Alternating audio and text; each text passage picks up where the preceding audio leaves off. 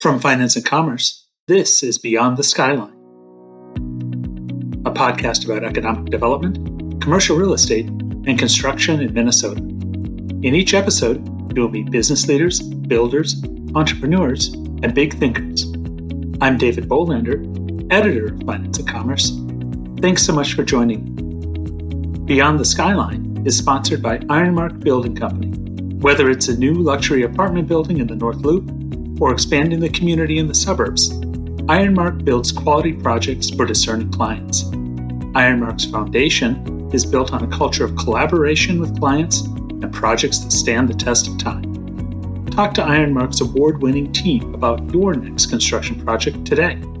Go to ironmarkbuildingco.com. In this episode, Capital Partners co-founder Peter Mork talks to FTSE reporter Brian Johnson. Mork talks about his commercial real estate path, the current state of industrial development in the Twin Cities, and the challenging debt market. All right. Well, I'm glad to be joined by Peter Mork, founding partner of Edina-based Capital Partners, and an investment platform that includes ownership and management of industrial properties, industrial building development, and property management services. Peter, how you doing today? Great, Brian. Thanks for the opportunity.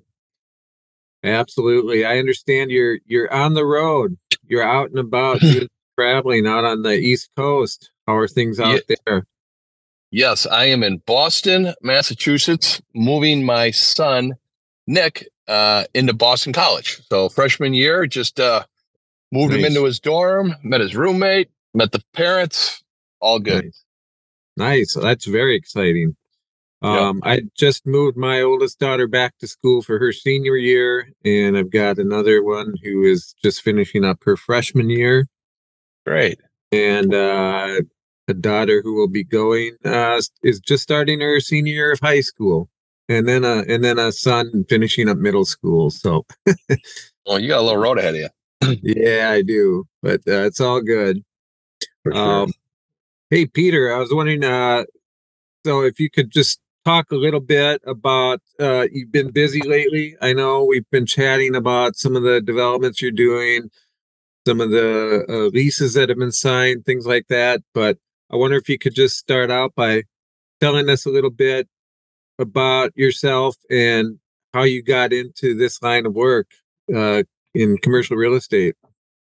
Yeah, for sure. You know, Brian, I do have a pretty interesting story because I am a person that, basically was able to get out of brokerage and into building ownership. And how that all came apart was I was a junior in college painting industrial buildings. And a gentleman said, I own some real estate. I'll pay for you to get your real estate license. And in doing so, I was fortunate to get my real estate license. And then I had another friend who was working at CB Richard Ellis at the time, which was Coldwell Banker Commercial. This was in 1988. And he said, if you really want to get in commercial real estate and learn the business, you got to go work at Coldwell Banker Commercial in their data bank. It's a very coveted internship. And if you get with that and you pass the internship and they like you, they'll keep you on full time in the data bank, which is reporting all the metrics of commercial real estate, office, industrial, retail, to the national platform of Sears. Sears owned Coldwell Banker Commercial. And so I did that. I got in the data bank, still going to college. And then the next step is to be aligned with a commercial broker who teaches you the ropes. And I was aligned with a guy named John Allen. And a lot of people knew who John Allen was 10 years ago. John's just sold his huge industrial portfolio to Link and it now resides in Naples, Florida. But John was a person, when I got an opportunity to work for, I saw that John's just not really a broker. John is a developer, an owner of real estate, and that really is an opportunity to create wealth. And I saw brokerage as a means to an end, a stepping stone to get into ownership. And so that was wonderful. John taught me not only brokerage, but he also taught me ownership development. For the 2 years I was with them, I started Capital Partners 25 years ago while I was a broker, an industrial broker at CB Richard Ellis. It morphed into what it is today, that we own over 15 million square feet, have about 150 buildings, about 600 tenants, and have a company with just 10 people. So we're a small company with a huge appetite for industrial real estate.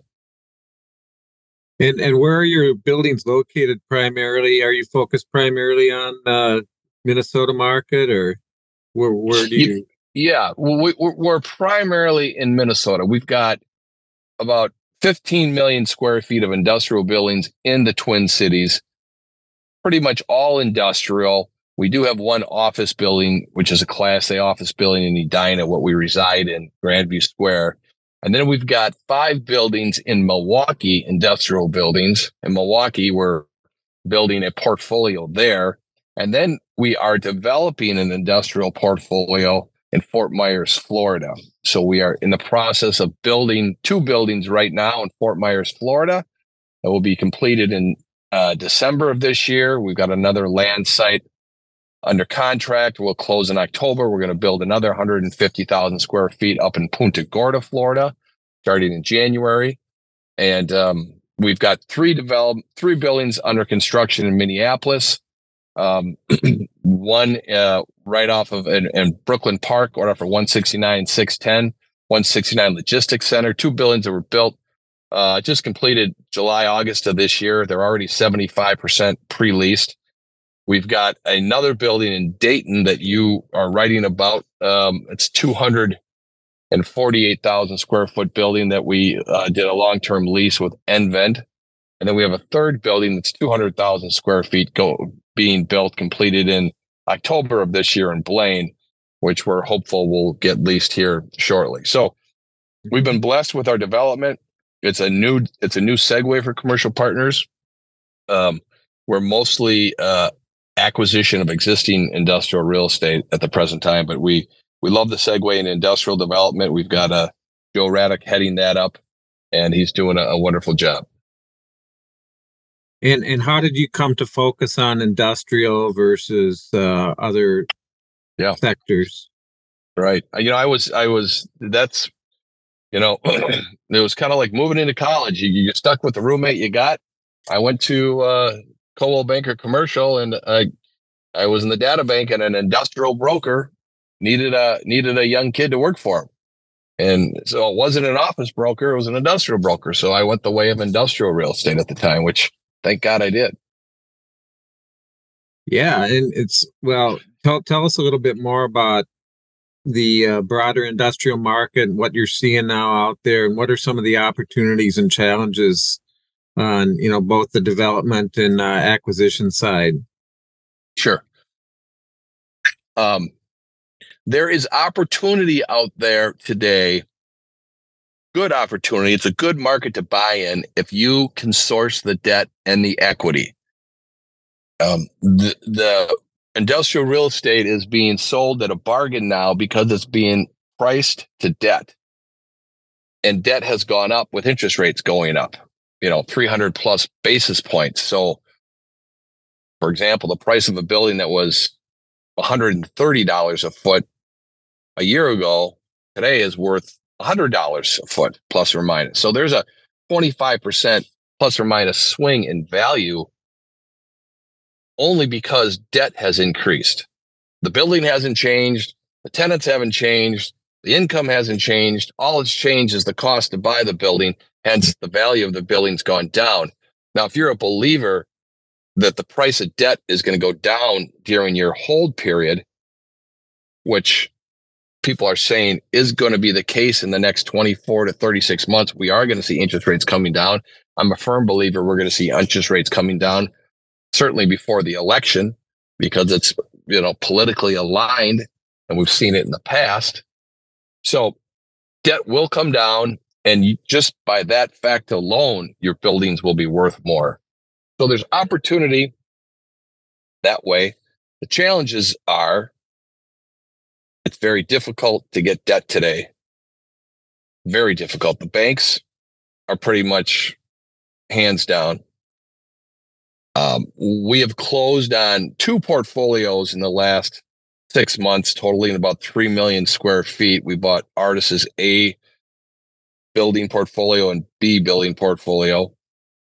And we have a recap done of a PCCP portfolio that we own, that we are in the current throes of recapping it, meaning we are not only the seller, but we're going to buy out our existing joint venture partner and replace it with a new joint venture partner that we do business with. And Capital Partners is going to stay in with equity on the purchase. So I'm in the throes right now of finding debt. And my nephew, Bill Mork with JLL, sources all of our debt for us, does a great job. And he told me 3 weeks ago on the call, he's like, Peter, we're not going to find bank debt. They're just not going to finance this acquisition, which I found hard to believe because I've done so much with so many banks. He said, it's all going to be institutional debt, life company debt, pension funds, what have you. So I even challenged him and made phone calls with him to numerous relationships I have in the banking world about this portfolio that's right down the middle of the fairway. It's great industrial real estate. It's fully leased. We've owned it for 6 years. This is going to perform. And these banks said, we would love to lend on it, but we can't. We just can't. They're being, constrained by, the government's constraints they're putting on these banks, and their deposits have to be increased, and they have to have higher matching funds. And it's sad. It's a really sad time for debt. So in the past, where you maybe just matter of you find a good opportunity, you pick up the phone, you call your favorite banker, and you can work out a deal. Now you have to be more creative. Sounds like. Yeah. I always used to say, I can always find the debt. I can always find the equity for a good deal. The problem is finding a good deal. But today it's different. I could find a good deal. I could find the equity for a good deal. Can I find the debt? And if you're a seller in today's market, you got to question why.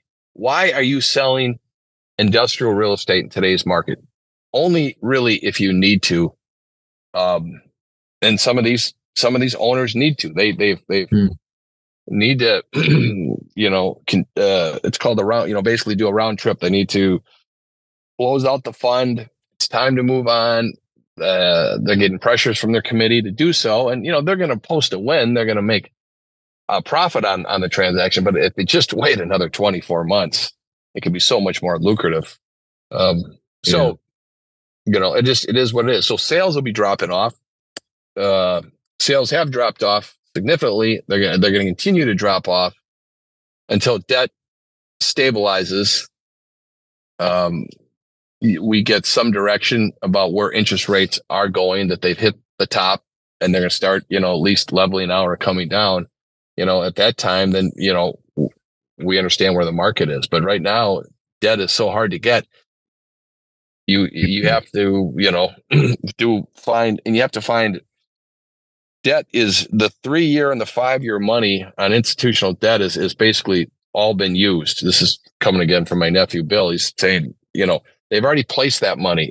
So longer term debt, 7 and 10-year money is out there, but you need to hold that asset for that long because the cost to sell earlier with your defeasance fee or even a lockout will not allow it to occur. So it's really matching the debt now with your hold period and making sure your hold period can find debt. And a 5-year hold period today is very difficult to find debt or less. Sure. So unless you're in a position where you really have to sell now, it's people are holding off to wait until the market improves for the debt market because they don't want to leave money on the table, obviously. No, right? And so unless you really need to sell, you shouldn't sell. And a lot of times if your building's performing well, but what's happening is, building's performing well, but you got, 3.5% debt on it. Well, now your debt matures and now your debt is 7.5%. So maybe the building's not going to perform well because maybe you're leveraged up there to 80%. So then you're in a position to need to sell, unless you're okay feeding the deal until debt comes down. Mm-hmm. Well, you're finding tenants, or you said you're 75% leased on these recent projects that. Yeah, Brian, I tell you, and that's really interesting. I've been doing this for 35 years. I've been in commercial real estate for 35 years, and I've never remember a time where the investment sales market is so off, and it's not because of what we call the spaces market is so strong, and tenant demand is there, absorption is positive, and so rents are going up. We're able to increase our annual bumps on rents to 4% or greater. We're mark to market. When a tenant renews, they're probably looking at a 20 to 30% increase in their lease rate, which is a lot. And so the market is strong, absorption is strong, supply is off, right? Because it's difficult to do development now because the land prices are too high, debt's too costly, and it's too difficult to find debt. To go to find speculative construction debt, which is now a swear word, but in the past it was easy to get. So you've got this again, this inverted curve where you got a vacancy rate in the market of around 3%. You've got 12 to 15 million square feet of demand out there. You've got new construction of around, in this past year, about 6 million. I would say probably 4.5 to 5 million's already been leased. You don't really have much new construction on the books for 2024 to speak of. I think we'll probably see 2 to 4 million square feet. So as long as demand stays strong, industrial real estate will weather this storm. Mm-hmm. But again, it sounds like you see sales maybe picking up next year as we, the interest rate environment maybe will hopefully be a little more favorable and things of that nature.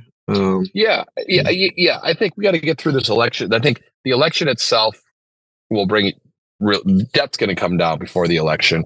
So I think starting in 2025, things should start normalizing, and we'll see more activity. I think if you can, hold off till 2025, after the second quarter of 2025, I think it's going to be cap rates are going to come down, hopefully a couple hundred basis points, and pricing will be back to where it was, this pre-inflation run. Right. Well, we'll see what happens.